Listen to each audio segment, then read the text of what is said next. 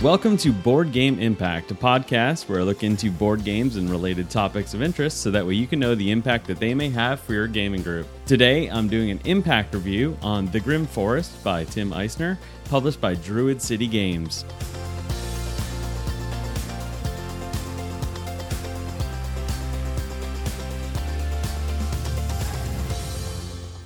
My name is Bruce Brown, and you can find me on Board Game Geek as Bruce Brown and on the various social media outlets as Board Game Impact. So today we're talking about The Grim Forest. The Grim Forest is based on, obviously, Grimm fairy tales, which inspired many of the most popular Disney animated films.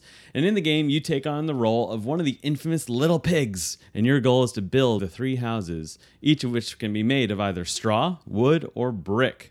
You simply build 3 houses, and once a player builds 3 houses, that signifies that the current round is the final round, meaning that other players may finish their actions, and if any of them build a third house as well, then there's a tie, and you actually compare the strengths of your houses, with brick being the strongest and being stronger than wood, which is then stronger than straw. But if there's only one person to actually build those 3 houses, then they just win. What's actually pretty funny is, in going back to the idea that you're little pigs, the Grim Forest is played over a series of rounds, beginning with the first player, and the first player is determined by who last ate a piece of bacon. So think about that amongst your group, maybe talk it out. And once you figure that out, you get to go ahead and play. And each round consists of exactly 2 phases. There's first the gather phase and the build phase.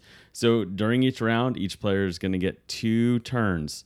One in the gather phase, one in the build phase.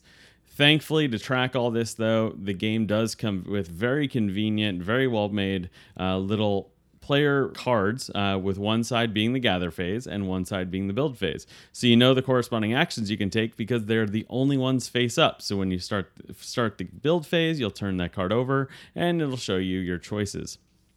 So that first phase, though, is called the gather phase. I'm going to explain the typical first round of play.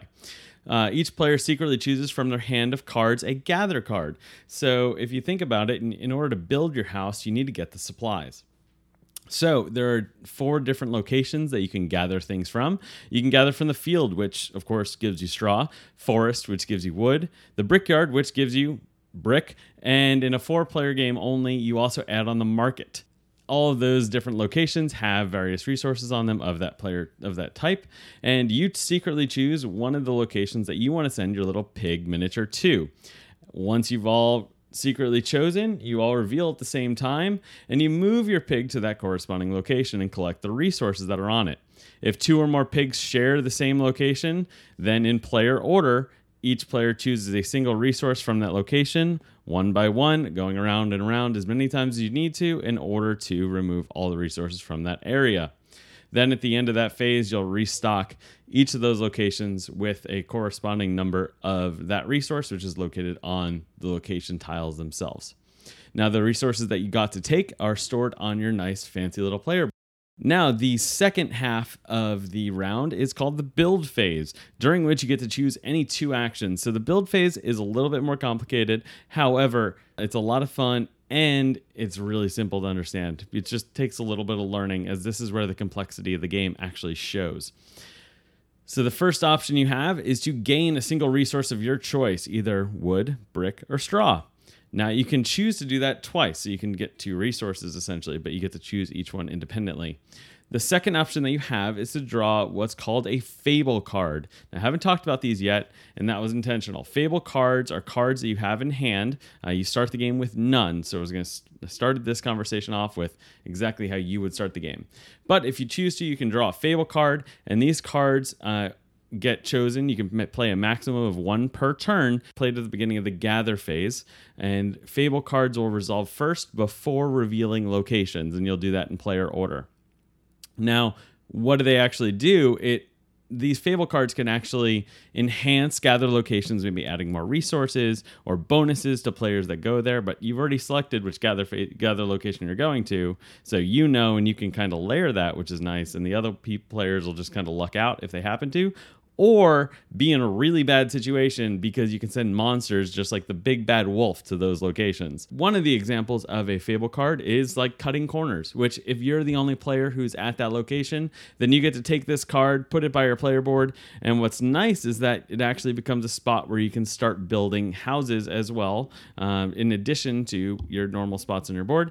But what's nice about this one is essentially it's like no one knows about it, and so you can cut corners by paying one less to build, which is very nice because it makes things cheaper. Other things you can send is maybe that big bad wolf, and you have a miniature for the wolf, which is phenomenal, which if you or another player happen to go to a location with the big bad wolf, then guess what?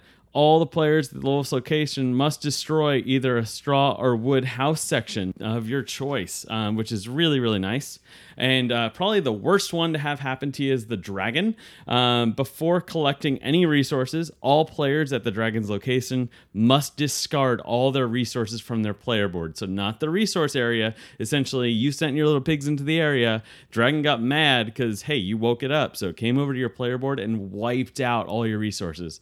Now, let's say you had been waiting to build 2 sections of a house in a turn. Well, now you have nothing left, which is a lot of fun. But we'll get to how you can mitigate some of those things here in a minute. Another option that you have is to build a section of a house. Once you start a section of a house type, you cannot start a new house of that same type until you complete the first one. So you can build, let's say, the floor, or keep building the walls, or finally build the roof. If you built a wall section, however, you also now have a place to hang out with some friends. And there's a final deck of cards that comes with this game, and that's called the friend cards. These friends give you special bonuses and actions that you can use, and I'll explain how you do that a little bit later. But it's important to know that friends often have extremely powerful powers that can greatly enhance your ability to win when used correctly. If you'd rather not have the friend you drew, or are replacing the friend that you already have, because each player can have a maximum of 1, then the discarded friend can either A, go to the discard pile, or even better, be gifted to another player who has to accept it. Meaning that if the other player has a powerful friend that you're like, okay, I've had enough of that. Let's say you switch their Little Red Riding Hood with Pinocchio, and now they have to completely go a different direction and throw off all their plans. And then finally, if in that building you completed a house, and you were the first to complete a house of that type, you get the first builder bonus. So there's one of each of the 3 different locations. And with that bonus, you get to choose either draw a friend card, draw 2 Fable cards, or draw one of each of the 3 resources and put it onto your board.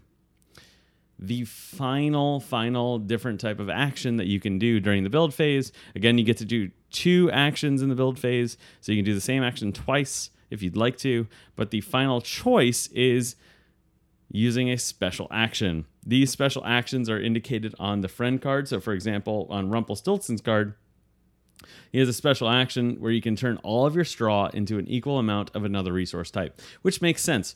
Rumpelstiltskin could turn straw into gold.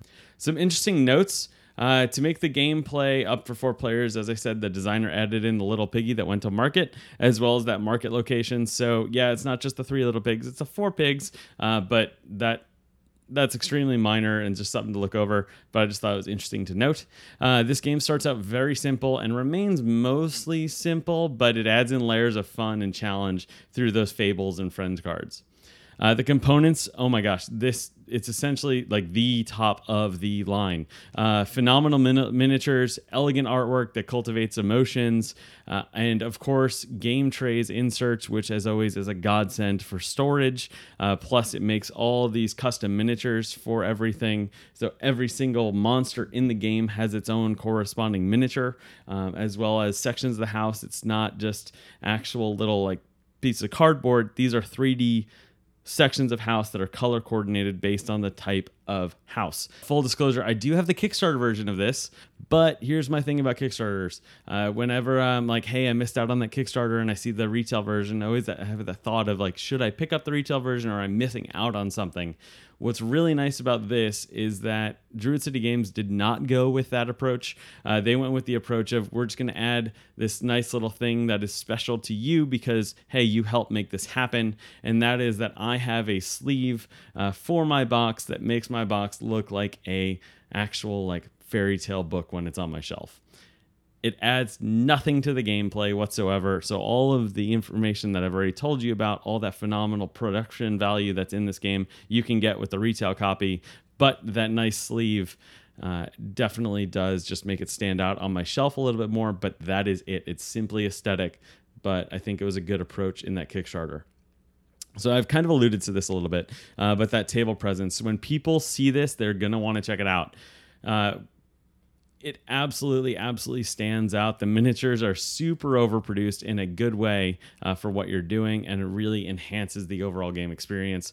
So what that brought out in the players, though, is that although the fairy tales can seem dark, if you actually know some of the fairy tales, they are pretty dark, and the cover art has this slightly conveying dark-esque approach to it, with the like the Wicked Witch essentially looking over the cauldron, and some of the other artwork on there, and holding out the apple with the raven.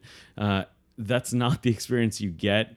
Actually, what you get is a light and fun experience that I found as a great short game that will work as a gateway game for new players. It's a great game for families and enjoyable experiences, so long as the players, if you're playing with all adults, are okay with being one of the little pigs and having Disney characters as friends, which, if you're anything like my group, for my friend group and my family, it's a perfect fit.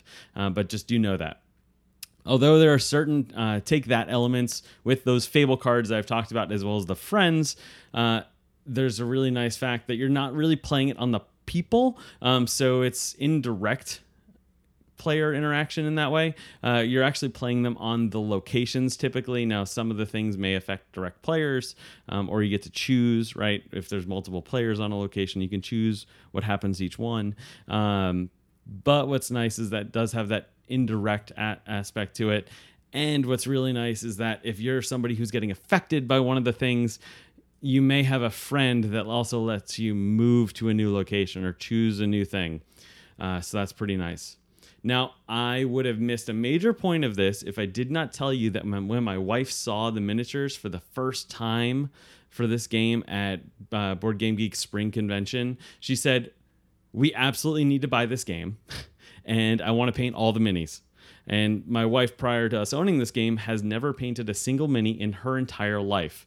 And the fact that her just seeing this and playing it that one time inspired her to try something new in the hobby. I think that says a lot about the quality of the work that went into this game, as well as a really good point towards other aspects of the hobby and that gateway element. So it wasn't just towards learning new games. It was actually, hey, I want to try out this other part of the hobby that I've never tried. And it's actually, so now painting has made it a new little hobby that sometimes my wife and I get to do together. And it's a lot of fun for us as a couple. So for overall thoughts, The Grim Forest is a phenomenal production, and Tim Eisner did a great job with it. And Druid City Games, thank you for everything that you did with this and putting in the game trays. Great work all around. This is a game that I will typically be adding to my game bag for meetups, as I've always had a great time, but also it's super simple to teach. Even if someone hasn't really been playing board games much, they understand the concepts behind the three little pigs, and I got to build three little houses. But you just have to get them over. You don't have to have one of each, and explaining some of those rules. And since the game layers by having the gather phase first, and then you can layer in the Fable cards and the friend cards. You don't immediately start with any of those things, because you need to either A, choose to get Fable cards, or B, build walls to get friends. But it's definitely a shorter game. Definitely it's not a brain burner, really. It's just one of those fun experiences that I have gotten to have with family and friends. That's been a lot of fun. So if any of this stands out to you as something you would like, I highly recommend checking it out. And I think that they've done a phenomenal job for looking at what we could get out of a game in terms of production and table presence. So definitely look towards them for some of those lessons. And thank you, Druid City Games, for everything you did for this game. Again, my name is Bruce Brown, and you can find me on Board Game Geek as Bruce Brown. Thank you for listening to Board Game Impact. I hope that learning about what experiences are going on for me makes a positive impact on your gaming group. You can learn more about me by visiting our website, boardgameimpact.com. If you had a topic that you'd like to have discussed, please email me at boardgameimpact@gmail.com. You can follow us on Instagram at BoardGameImpact. Our Facebook page is Board Game Impact. But really, thank you to our phenomenal Patreon backers and PayPal donors for supporting this show and making it all possible. If you enjoyed this show, I would greatly appreciate it if you could just take a moment after listening to this and share it with your friends, and especially rate it on iTunes or wherever you enjoy listening to podcasts. And that would greatly help get the content out for others, as well as make it more discoverable. So thank you for everything that you're doing, and enjoy the hobby. I hope that this has been helpful for you. But until next time, go have a positive impact on the world.